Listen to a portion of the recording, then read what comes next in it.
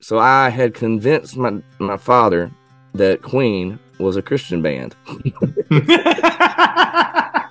To the point where my dad's our soccer coach, and so he would bring on a cassette tape at the time, he'd bring this jam box out to our practices and play Another One Bites the Dust. It was our theme song, and he'd be like, he thinks he's talking about the devil or something. The devil going about the dust. He hadn't listened to anything, and so so we go play the game. We'd win, we'd lose, but we go to this little pizza joint afterwards. It had a jukebox in the deal. My dad go play Hit It Up on the deal. Another One Bites the Dust. Come back, give a team speech like, "Hey boys, we'll get them next time."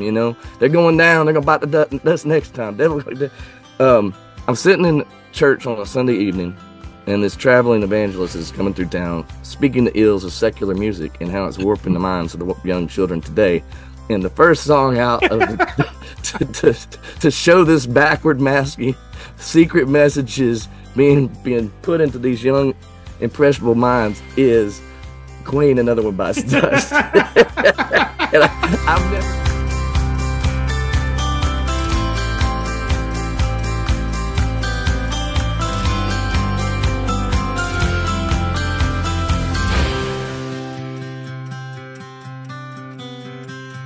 We're today on Behind the Tunes here from the Visible Music College Studios with David Crowder. Check him out at crowdermusic.com. David, thanks so much for being here today, man.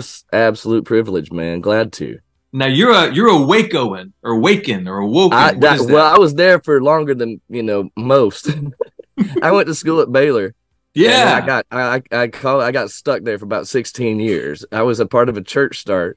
And I was just trying to be helpful. And then it turned into then I was on staff there at the church for, as I said, 16 years. And out of that, we had a band that was it was just a bunch of students that started, making music together. And that's sort of how I got into this whole thing. Now I'm still at it. It's a long time ago. It was back in the late 90s. Well, I was reading up on Waco, Texas before we got on today, since I knew you spent a lot of time there. And so let's go through some fun facts to see if you know these things about Waco. Tell me about my town. Did you know that there's the Texas Ranger Hall of Fame? Absolutely. Not Rangers, Ranger. It's one. It's just one dude. It's just the one Ranger. That's all Waco had time for. No, it's right, and it's actually right on the Brazos River. It's got prime location, prime real estate for that Ranger Museum, that one guy. Have you been to it? No, I've never been to it. Been to it. Next time I've looked at it from a distance and thought, man, they got a good spot there. I bet there's a lot of neat things about that guy in there. The Texas Rangers. I was on a plane flight. We'd travel out of Waco. We'd always hop on a little Saab twin prop plane to Dallas, to DFW, and connect to wherever we're going. The first flight was necessary to get to the big city of Dallas, Fort Worth. And at the time, we had W. Bush in office, and he had a ranch right outside of town in Crawford.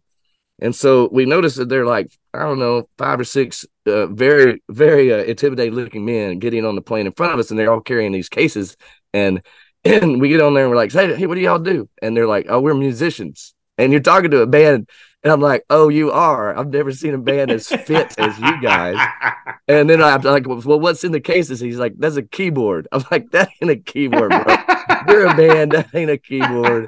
That's a gun, isn't it? He's like, it's a gun. I said, what are you doing? He's like, we're Texas Rangers. I'm like, oh, my goodness.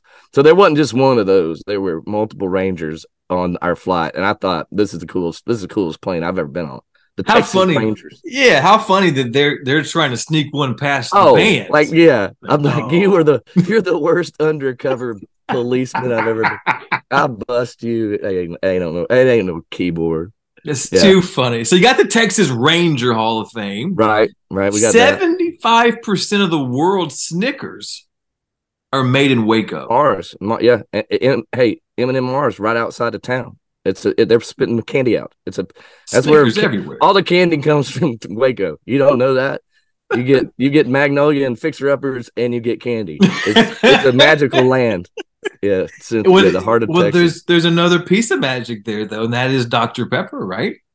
Hey man, Dr. Pepper, right there. Dr. Pepper, the nectar of the gods. Listen, hey, I lived in the house Dr. Pepper built. Do you know this story? No. Oh my gosh. Me and my wife lived in this little duplex off of campus.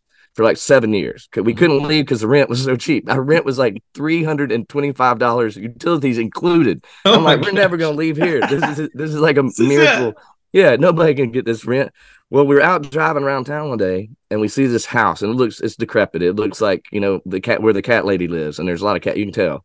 And so there's a realtor sign in the yard though. We call it up. We're not looking because we're very happy at our place, but we call it up. This lady shows up. We walk in on the front porch, and the front porch is as big as the duplex we've been living in. I'm like, it's massive, spacious. And so as she's walking us up there, she says, this house was built in 1886 by a guy by the name of Wade Morrison, who was the corner drugstore owner and invented Dr. Pepper, which I said, and this is not how you do this. I said, we'll take it. So we bought the house that Dr. Pepper built, and we lived in the Dr. Pepper house. It took some work. It was a fixer upper. Speaking of those guys, I mean, I remember the first night we were there and it rained. We walked into where the kitchen eventually was, and water was just pouring down the wall inside the house. And my wife's looking at me like, what did you get us into? And I go, hey, babe, we got a water feature. That's what I got. That's right. That's a water feature. That's an indoor waterfall, please. I got you stories. Yeah, luxury. Yeah, but we wound up converting. There was a barn in the back of the house that we converted into a studio, and Pepper, the horse, lived in the barn. This was Pepper's place. You don't know this lure, but yeah, the guy was in love with it was a forlorn in love with a girl from West Virginia, and her dad was Dr. Pepper, and they never connected. And then he names a beverage after this guy, you know, that kind of prevented the hookup. If I was Wade Morris's wife, I'd be like, let it go, bro. This is like, let it go, you know, sing helping. You know, that's been tough on the marriage. I didn't know that little love triangle there. I didn't know that story at all. And then names the horse after him, names the beverage after him. He had issues, bro. Wade had issues. He's working through some stuff. Listen, we've all been there. But you know, as I was reading up on Dr. Pepper, I was alarmed to find out the number of times people were like, there's no prune juice in it. I was like, I never even thought about it. Why do you keep telling me there's no prune juice in it? That was as a rumor. You know, everybody was like, oh, well, Dr. Pepper's got prune juice. You know, it helps. It was more of like a, you know, some sort of elixir, a health elixir is how it was sold on the front end. You know, it'll help with the digestives. It's a digestive. And, you know, we don't know. It's 23 flavors. And you can't tell me that one of them it may be prune. I mean, 23 of them out of 23 got to be prune in there somewhere. I'm just saying there's a lot of smoke, you know, that people are protesting too much on the whole prune thing. So I think you may be right. Yeah. Well, that's our Waco fun facts for the day. Yeah, that's our fun facts for the day. Well, David, let's go back. You hit a little bit on, you know, how you got started as far as the band and just kind of started playing there, rooted in the church. What about you personally? Where did you start getting into music to begin with? Well, my mom early on, we had a piano in the house, and when you're a kid, it's one of the first things my parents would be like, "Hey, don't touch the piano." You know, that's for the adults. You know, and nobody played in the house, so it was like, I don't know, we inherited it from somebody, and it's like, don't touch the piano. That's Uncle, you know, Ernest's or something. And of course, when you're a kid and you hear "don't," that's the first thing you're gonna do. And so I was always getting in trouble for banging on the piano. And, you know, it's very obvious when a kid's banging on the piano that you get caught quickly. But at some point, my mom's like, I recognize that song. I think that's the theme of Dallas or something. I don't know what I'm playing, but she's like, that's off the TV. And so she's like, man, this little kid's got an ear. We need to get him some lessons. I hated it, but she started shoving me to piano lessons, and they tricked me on the front end. They're like, man, you can learn like the theme from Rocky. And I'm like, okay, I like Rocky. That's great. I'm going to play Eye the Tiger over and over. That's going to be good. It's all her fault for shoving me down that road. As soon as, you know, I became an adult, I was like, I don't see this as a potential future for professional. I don't see this paying the water bill. You know what I'm saying? But I had a hookup. What I wanted to do, I wanted to work for my dad. I thought my dad was the coolest dude on the planet. He owned the insurance agency in Texarkana called Dan Crowder Insurance Agency. All right. And I mean, his office, he had that wallpaper that looks like a forest. It's got like a forest scene behind him. He got that phone that has the little shoulder holder. So he's doing this. He's typing on that computer in MS-DOS or something at the time, putting in floppy disks in. And I'm like, this guy is cool, So I was giving car quotes at age like 11. I mean, we're talking illegal. They thought I was a receptionist and a girl. Like, how are you doing? So I just, that's what since I had that nepotistic hookup, I wanted to take over the family practice. And I thought it was going to be a great life. And it was my junior year of college. So since I had that going on, I knew I could just study and pass the entrance exam. And I thought I'd go off to school and study something fun. And I thought music would be fun. It's not fun. Don't go to it's like all you do is live in a practice room, locked away by yourself, playing stuff you don't like over and over. So it wasn't fun, but I was getting my BA, which is a cheap way around in a music degree, and with an emphasis in piano. And then I was going to go home and work for my dad. And about my junior year, this guy, he was going to start a church aimed at college students, and just asked me, hey man, we were buzzed. And he's like, hey man, you mind helping me out with the music portion of our Sunday morning gatherings? And I was like, that's a terrible idea. Absolutely not. And then he's a preacher through and through, which they're so manipulative. They can get you to do anything, man. So, I said, absolutely not. And before I know it, that's all I'm doing. I'm finding players. I was just like the MD. I wasn't leading. I was just like, finding players, finding material, rehearsing everybody and making sure everybody showed up on a Sunday morning and tried to pull something off. And given that it was college kids, half the time people wouldn't show on Sunday. And so I found myself having to lead because nobody's around. And he's like, well, you got to do it. I'm like, man, I can't sing, bro. Like, this is the worst church to come to, man. But that's how it started. And then about a year in, and at the front end, we were just basically, recycling old hymns. I just didn't, it was a lot of people that had grown up in church, had a lot of baggage from church. So it felt like a little community of refugees almost. And so I didn't want to bring in our camp experiences and these songs that were part of our camp experiences. So we were trying to figure out what could we do that roots us in the ancient, that we're singing lyrics that have been fully vetted. And I thought, man, we can't, if these hymns have been around for a bit, I think they've been vetted pretty well. So we just started there, but then about a year in, it really felt like we also needed to say something for our organic local experience. And that's where we really started writing. And I was like, well, I'll just give it a shot and see if I can write something. And it was terrifying. And it's still terrifying. You're like, man, I'm putting words in your mouth and things in your chest that I want to be, true and as accurate as I can theologically. And so that's really how the whole thing got going, though. The number of stories that I hear on this show that begin with, there's either a pastor or a youth pastor talking you into something. That was like, hey, should do this. Like, I don't want to do it. It's like, yeah, you're gonna do it. You're gonna do it. Yeah, that's it. And then, like, the rest is history. Is so funny. Again, isn't that great though? Oh, it is. Well, and it is important, and it shows. And I usually make this point: is people see things in other people that we often don't see in ourselves. Absolutely, and it's really, really important. Yeah, we're here with David Crowder here on Behind the Tunes from the Visible Music College Studios, the youngest insurance agent in the history of the United States. Check him out at crowdermusic.com. David, do you remember the first record you bought with your own money? Yes. It was Queen. It was a single. So it had an A side, B side. It was Another One Bites the Dust. And here's what happened. Okay. Growing up, all music was great in the house, but then something happened. And suddenly some music was fine and other music was not, and as a kid, I'm like, I don't know what's going on here, but we used to have Elvis on. Where did he go? So only Christian music. So I had convinced my father that Queen was a Christian band to the point where my dad's our soccer coach.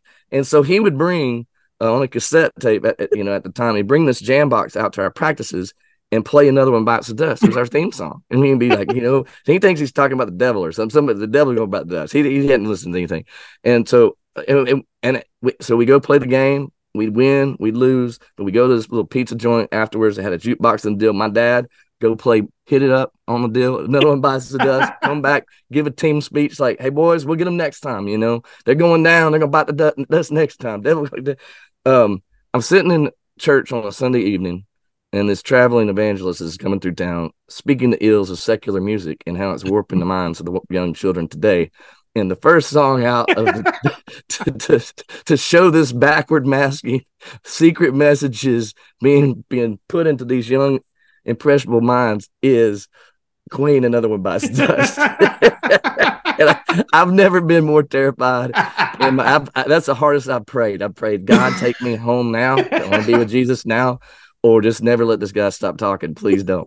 My dad, I could feel the fury coming from him. You're just staring straight ahead, like, yeah, I'm just like, hey. But the good thing, the upside of that whole evening was that is the first time I discovered AC/DC. So you're like making notes. There was a positive. What's the other one? You were like, got to check that one out. This guy's got it going on. Oh, that's incredible. Yeah. Those are the stories that show to me just the incredible humor of God Himself. Right. There's no way that absolutely. He's like, I've got him now. Well, so you mentioned Queen being the first album you bought, and then when you made a quiet note of AC/DC that night, who were your influences growing up musically? It was as I said early on, there was a lot of old school country in the house. Willie and Waylon and the Boys, Johnny Cash, huge. Elvis was big time. My mom, you never seen a bigger Elvis fan than my mom. I remember when he died. My mom, it came on the radio. My mom pulled over on the side of the road and just started like weeping hard. Wow. And me and my brother were in the back seat and we're like, "Oh no, what happened?" She's like, "Elvis died." I thought the world was over, man. I was like, "Oh my gosh." But so that, old school country was pretty big time. And then it was, as I said, Queen became quite influential. That rock, Kiss was huge. AC/DC was huge. Pink Floyd was huge. But then by the time I got into college, I went down that frat rock stuff, Widespread Panic and the Dave Matthews Band. But the band that I was just enthralled with was Pearl Jam. Pearl Jam was my stuff. Pearl Jam and that whole scene up in Seattle was my jam right there. So all right, you may just that's about the time I started writing music. That's what I was into. You may just answer this. If you could open up for anybody, dead or alive, who would it be? Oh man, shoot! It would have to be Eddie Vedder solo. Eddie solo, just to be near him on the stage would be cool. Love it. Again, we're here with David Crowder. Check him out at crowdermusic.com here on Behind the Tunes from the Visible Music College Studios. David, do you remember the first song you ever wrote? I do. I didn't really well, I'll tell you how it went down. It was like I said, I was like, let's give it a shot, And so it was a song called You Alone. Mm-hmm. And I'd been working on it for a while, and so my roommate at the time I grew up with. He was my best friend growing up. He was the son of the music director of the church I had gone to back in Texarkana, Texas, where I grew up. Knew him. I mean, we were just close. And so he knows I'm terrified. I'm like, this is like the scariest thing I've ever done. Like, this could be tragic. I shouldn't be doing this. And so we do the song. I think it goes great. I'm like, that was great. I come off the stage after the deal. We're at lunch. I'm like, bro, what'd you think? And he goes, about what? I'm like, the song. Like, the song I wrote and was, scared to do. And he's like, oh, I don't think you can actually call that a song. Like, you just kind of said the same thing over and over. And it was like, what, 3 chords? Like, I don't think you can call that a song. So I could have just stopped right there, with that kind of friend encouragement. Yeah. So anyway, I don't listen to my friends. That's what I learned out of that. That's what I'm saying. Friends are idiots. My friends are ignorant. That's what they are. They get better friends. All right. So I assume it's changed a little bit. What's your songwriting process like today? Well, it's more collaborative. At the time, for most of the first, we wound up with like the worst band name ever. We didn't name it. We just started traveling here and there. And I guess because Dave Matthews was big at the time, we'd be going somewhere and they just were like, "Oh, it's the David Crowder Band." And I'm like, "It's not the David Crowder Band, man." But we got stuck with that name for a while. And at that time, it was just pretty much me writing everything. And then eventually I was like locking some of the other band guys in rooms and like, don't come out till you write a song. Like I'm feeding you, I'll throw you some ramen under the door. Yeah. It was toxic. But it became more collaborative toward the end. And by the end of it, everybody was, I think, contributing equally to what we were making. But then when I went on this solo Crowder endeavor, I'm like, oh my gosh, now it's going to literally be all my fault. But what I've found is it's become way more even collaborative than I was a part of at the time. You know, getting to write with people that I've wanted to write with for a long time. We were just very insular and kind of just were like, hey man, if it's coming from our church, let's keep it coming from our church and not have a lot of outside voices in it, because we're speaking from our organic experience and our journey with God.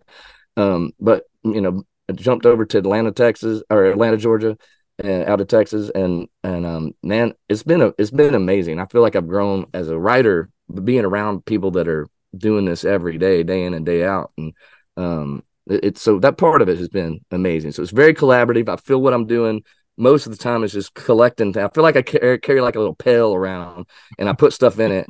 And when it's time to come, you know, into a writing session or something, I pull the stuff out and be like, okay, here's what we got. Let's see if there's something that's worth scratching at. And man, it's been a blast. I'm having more fun now than I've ever had making music. It's pretty cool. Man, that's great. And like, I got to ask you a question.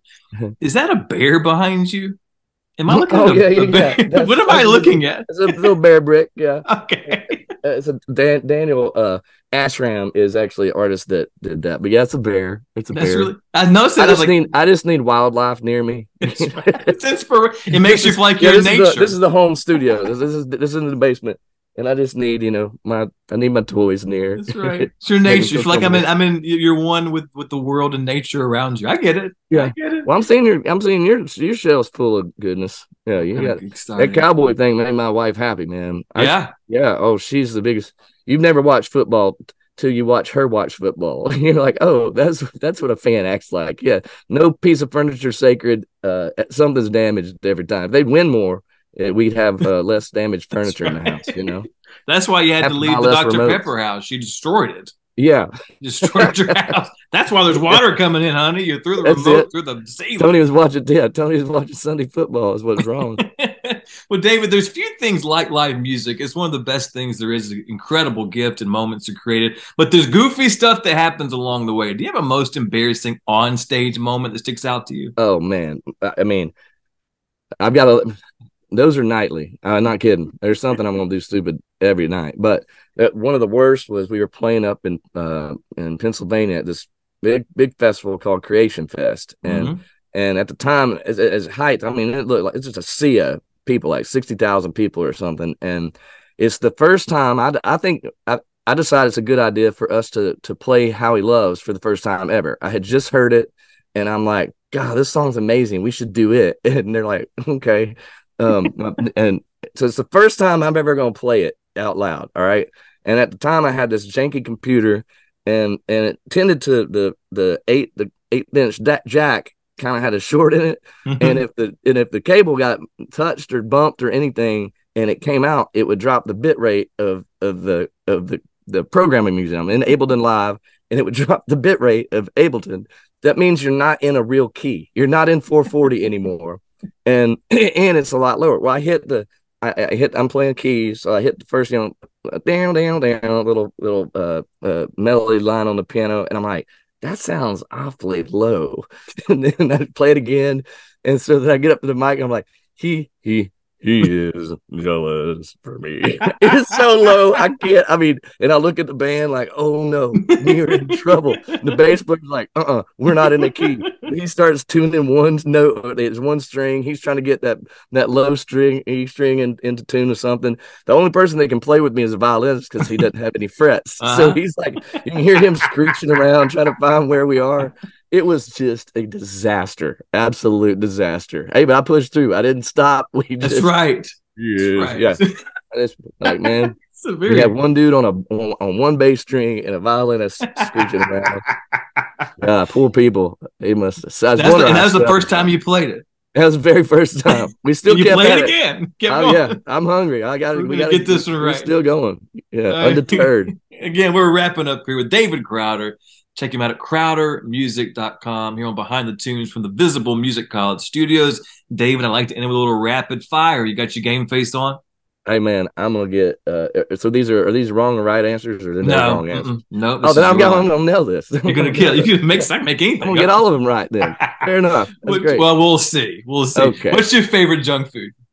Oh man, it's fiery Cheetos and pickles, like hamburger dill sliced. It's a particular brand called Best Made. You get me a bowl of Best Made hamburger dill pickles and some fiery Cheetos.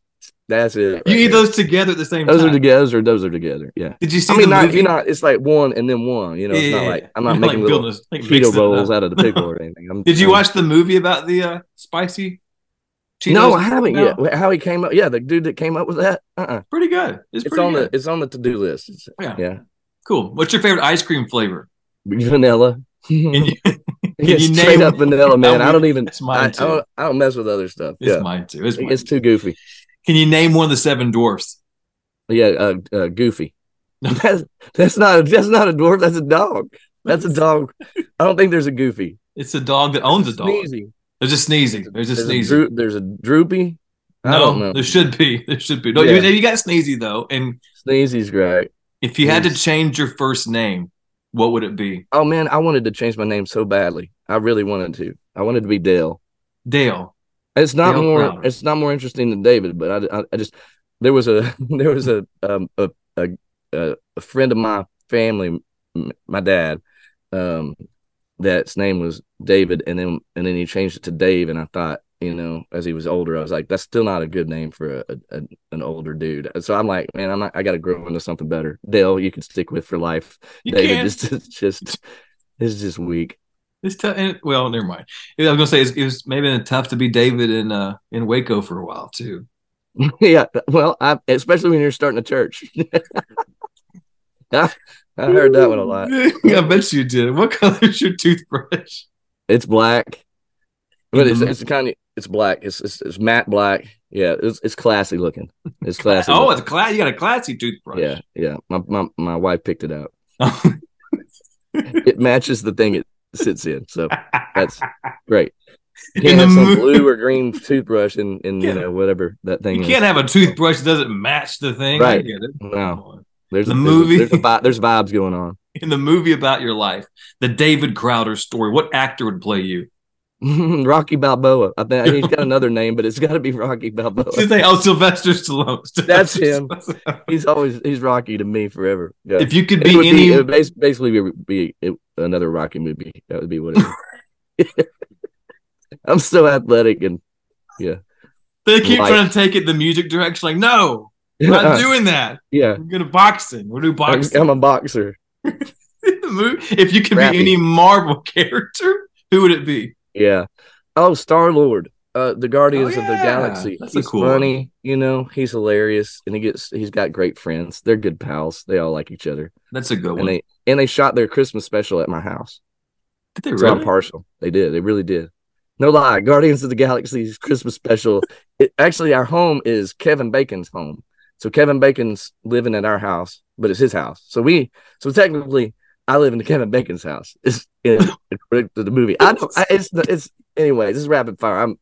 I digress. Worlds are colliding here. Yeah. Holy cow. 7 degrees. You just did 7 degrees of Kevin Bacon. I won the game. Right here. You won the game. It's over. Yeah. It's over. You won the game. You know me. Holy cow. Favorite board game. I'm the degree away. Favorite board game. What you got? Sorry. I rarely win. I love that game though. I grew up playing with my grandparents. We played over their house, so I've got it's nostalgic. I like it. Candyland is nostalgic for me, but my mom never let me win. Like I played Candyland with my mom all the time. She just demolished me. It's like I don't know why you play games anymore. Hey, that builds character. Speaking of characters, now I'm best at I'm best at Connect 4. I can't be beaten at Connect 4. Really? I don't lose that game now. Okay. Yeah. I'm a champ. You have a time machine for one day. When and where do you go? The World's Fair in Chicago when electricity became a thing and the Ferris wheel was there. Yeah. It was a magical moment in time where you thought there was going to be, dirigibles in the sky, Zeppelins taking us to drop us off at the Empire State Building for a little meal on top of the building. The world was wide open, and there the lights came on, and you're like, I would like to be around for that deal. That's incredible. That's a new one for me. You have a favorite cartoon growing up? Well, yeah, it's Bugs Bunny. That was Saturday mornings, man. Bugs Bunny. It's still good too. That guy was a character. It holds up. It really holds up. The Tom and Jerry, they had a good run when they went to Russian piano music, kind of Russian jazz for a second. Those are good. That still holds up well too. Bugs Bunny is the Dale of cartoons. It just works. Yes. Yeah. Would 12-year-old David Crowder think you're cool today? Absolutely not. he knows better. He would know. He'd be like, all right, the beard's not doing nothing. I see you. Oh, I love it. And last but not least, something that you hate that everyone else loves. Okay. Something you hate that everyone else loves. It would be that everybody else loves. Oh man, that is a tough one. I think it has to be bubble baths. I think everybody loves a bubble bath. I don't like a bubble bath. I like a bath, but I don't like a bubble bath. What do you hate about it? It gets in the way. Like, when you're getting out, what do you got? It's just like, what's all this stuff? It's like, and then it's just, and the bubbles, it gets in your eyes. It's just not. You can't wash your hair. Not a good vibe. Yeah, I agree. It's greasy. You feel. I don't hate a bubble. Now it's been a minute. It's like, I meaning to try it and see if I remember. But yeah, I don't know if I love them because of those same things. Okay. It's everywhere. I just assumed everybody loves a bubble bath. I do think they do. Like, I want the plain bath. I don't need the bubbles are too much. It's too much.